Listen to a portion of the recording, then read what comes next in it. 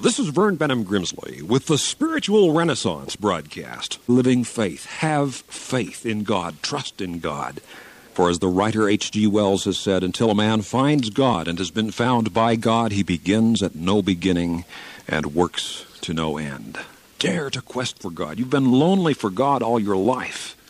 God has loved you all along, has craved for deeper fellowship with you as well. But when you and God come together and you begin to develop a conscious contact with God, it isn't like meeting a stranger. It's like seeing a long-lost friend.